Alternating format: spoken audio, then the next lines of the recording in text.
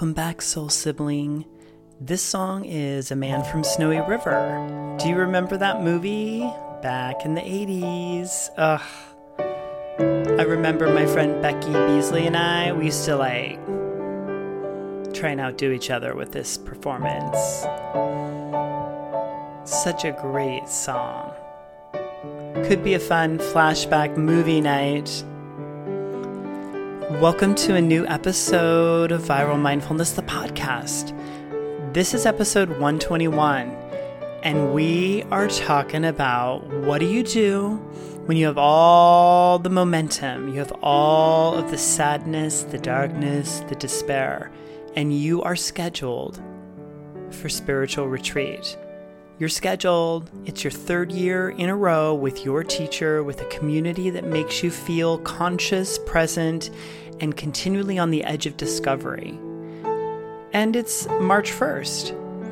So what I decided to do this time was something I don't normally do, and what I didn't know was coming right 15 days later.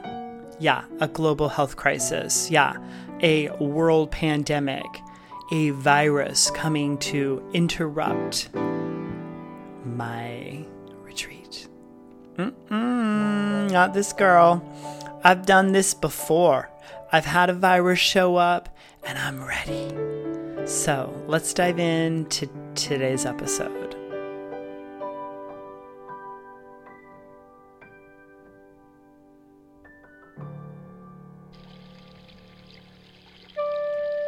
Blessed be the fruit. The month has finally arrived. Viral Mindfulness Academy is almost open. And in honor of this exciting event, I have a special offer just for you. Stay tuned. That was the theme song from the film A Man from Snowy River. Do you remember the year? That's right, 1982. And it was released by 20th Century Fox. It was an Australian Western and drama film based on the Banjo Paterson poem, The Man from Snowy River.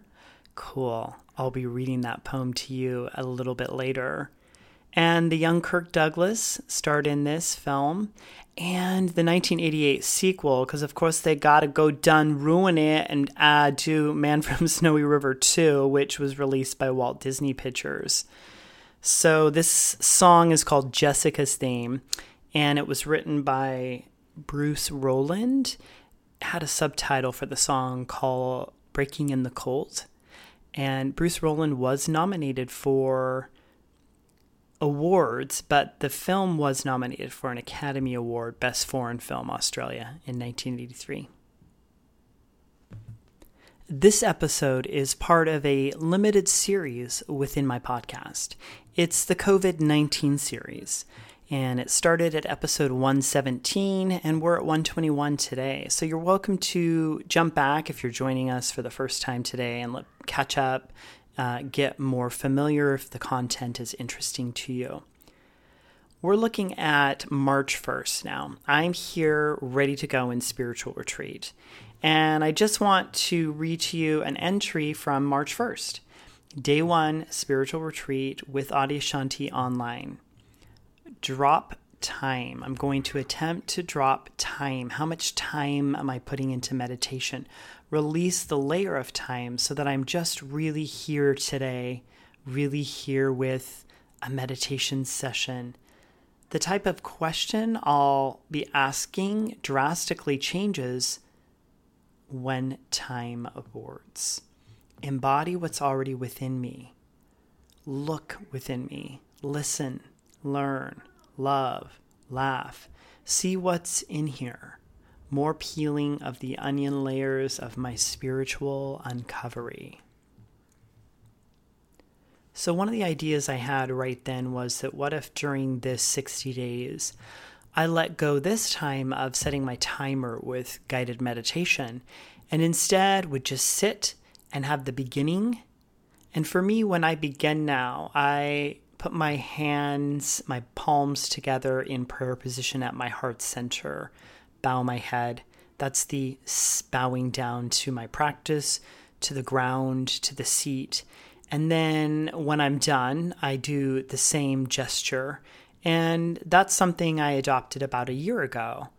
And so with no timer, I would just start. And when I was finished, I would end with the bow. And I was attempting to do this for the first time because I've always, for 15 plus years, used a timer to meditate or a guided meditation that was taking me on the journey, or in retreat with timers. So I wanted to let that go. That was an interesting, different thing that I was trying. And then the other thing that was new for me was even the fact that I had spent the first week prior to the retreat going through the pre-retreat information was new for me. And I had not taken the time at the beginning to write down, take pen to paper, to articulate all the swirling thoughts, all the details into a aspiration. And so it really set in motion a lot of things that arrived for me over the 60 days, looking back in hindsight. And one of the most fun, creative things I did is I took these statements. There was a section in this pre-retreat material where there were about 7 different sentences or suggestions. And I thought, these would be really cool if I just wrote these down by hand on some nice watercolor paper, cut them out into small little Post-it type items and tape them to different places around my living space so that as I'm moving around regularly, I would bump into them. And so then I would consistently bump into these suggestions. Wow. Okay. So this was such a great idea. I will do it again. And I'll do it for the rest of my life. Not really. I mean, maybe I'll let it go in a few years and try something else creative that shows up. I think this is a really valuable lesson for letting go of being open to following creative variations and inversions when you're doing things, to allow for creative inspiration to arrive for you. Whether you're working, whether you're in a relationship, whether you're on a hobby, spirituality, great. Follow the suggestions. And then as a interpretation or a variation for you shows up, and especially when it's interesting and it speaks towards your heart, follow it. This is exactly what this was for me. And I'm telling you, it was such a cool thing. For 60 days, I'm bumping into these little statements that I hand wrote. And every day I'm moving around my home workspace, doing all kinds of things, and between the kitchen, between the bedroom, the bathroom, the office, the watercolor station, the piano station, the eating station, the patio station, the yoga, the dance breaks, I would bump into these. So I want to encourage you to have the wisdom and the courage to follow intuition and ideas as they show up for you, for your life. Because just following, every single detail as it is leaves out a very creative way of embodying things that you're exploring. So I'm going to read to you these statements. And I think you may want to even consider, what if you were to write down these statements and tape them to your environment for the next 30 days and see what it feels like for you just to bump into these very wise, gentle, kind, compassionate suggestions. So here they are. Number 1, drop into your deepest sense of presence. Stay in an open inquiry. What would it be like to hold integrity with the soul? Be silent daily. What wants to ascend from silence today? Give yourself to your own depth. Notice and allow judgments, reactions, or resistance that arise towards yourself and or others. Instead of directing your experience to what you want to be experiencing, be receptive to what you are experiencing. Aren't those lovely? So I will put those over at my website, and you can find those at the podcast episode page. That will be viralmindfulness.com/121. So all of these statements are written there for you to grab if you want. So I really, really loved having many times throughout the day bumping into these ideas and questions. I think one that really resonated for me was noticing and allowing the judgments and reactions that I had, or resistance, but particularly judgments and reactions towards myself and others. And especially once the coronavirus and the pandemic and the lockdowns and the shelter in place started. And for us, it was around March 19th is when we got the directive from our local mayor and from the California governor.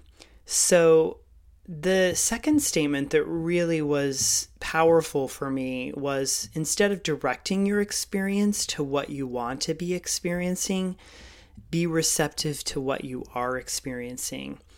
So good for me. Because I noticed that I really do a great job at trying to direct my experience. And, it's very different to then suddenly, regularly throughout the day for 60 days to be like, okay, but be receptive to what you are experiencing.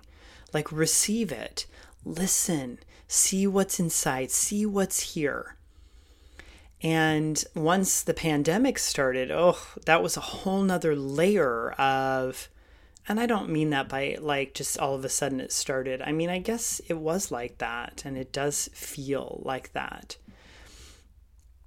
So the other item I wanted to share with you, in the pre-retreat material, Adyashanti suggested that you be aware that what you're looking for is inside of you. That there's this delusion that we continually seek, and we go hunting for all kinds of information. And there's great wisdom in the idea and the truth that what you're seeking is actually already within you. And see, for me, that clarification in the beginning with the aspiration of, I'm here to practice, and as I got deeper, I'm here to see what's inside me, to look and to listen, to observe, to notice. And things really got intense as we were deeper in the world health crisis. And I'll talk more about that in the next episode. So for today, I wanted to read you one more item, and then I'm going to finish and read you the poem, the Man from Snowy River poem. And so this statement and quote, Adyashanti, I found it this first week in retreat, and I just thought, okay, so this is really important for me to emulate this now and for the rest of my life.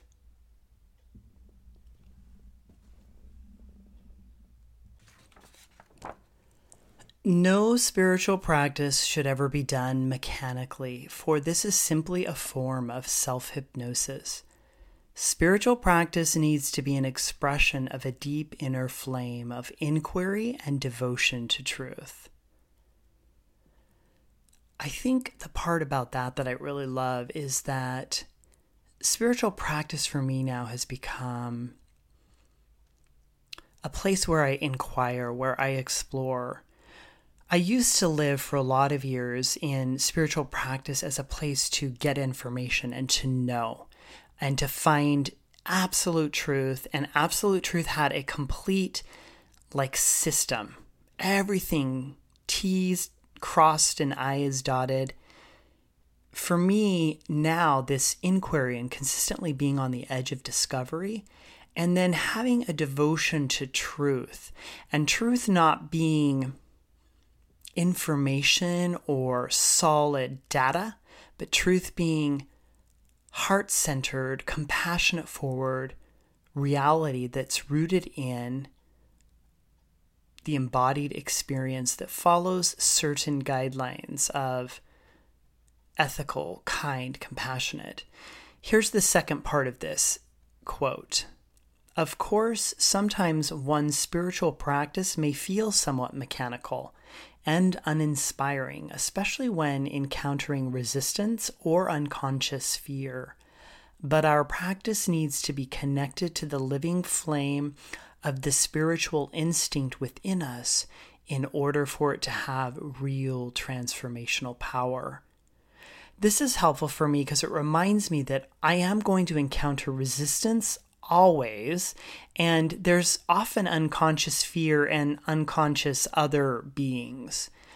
And so then if my practice is connected to the living flame within myself, to that intuition I was talking about, to that spiritual instinct that's unique to your embodiment, to your being, that to me is key to having the transformational power that Adyashanti is suggesting here.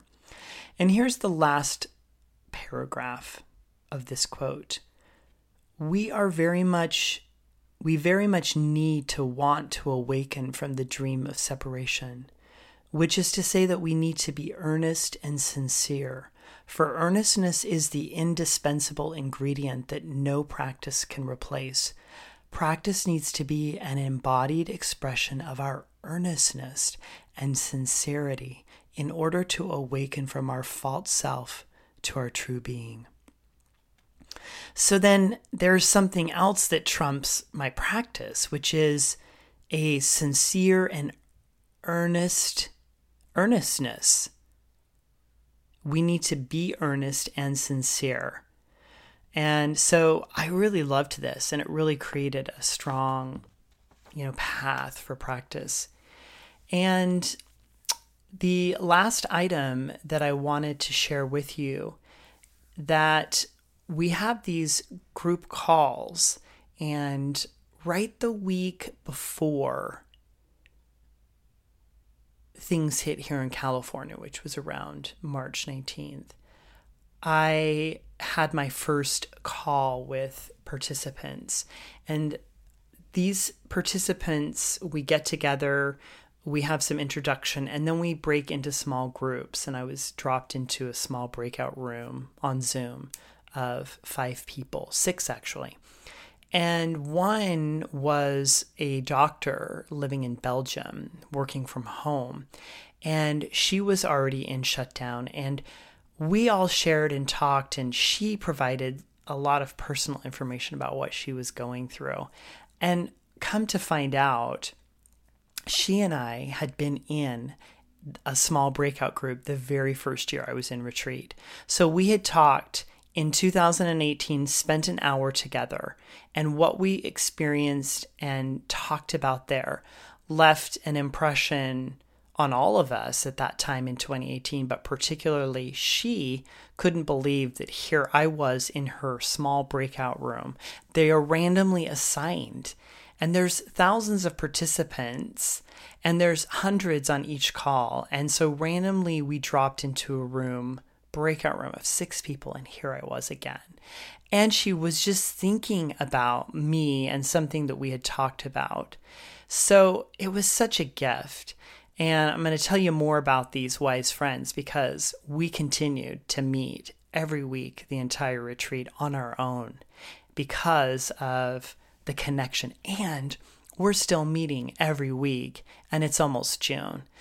I'll finish today's episode and read this poem, The Man from Snowy River, that the film was based on. A poem by Australian bush poet Banjo Pedersen. The Man from Snowy River. Since it's a long poem, this is a short excerpt. There was a movement at the station, for the word had passed around that the colt from Old Regret had got away and had joined the wild bush horses. He was worth £1,000. So all the cracks had gathered to the fray, all the tried and noted riders from the station near and far had mustered at the homestead overnight, for the bushmen love hard riding where the wild bush horses are, and the stock horse snuffs the battle with delight. There was Harrison, who made his pile when Pardon won the cup, the old man with his hair as white as snow, but few could ride beside him when his blood was fairly up. Let me be your muse to music, mindfulness, creativity, and compassion over at my website, viralmindfulness.com. You can also find me regularly throughout the week over at Instagram. That's also at Viral Mindfulness.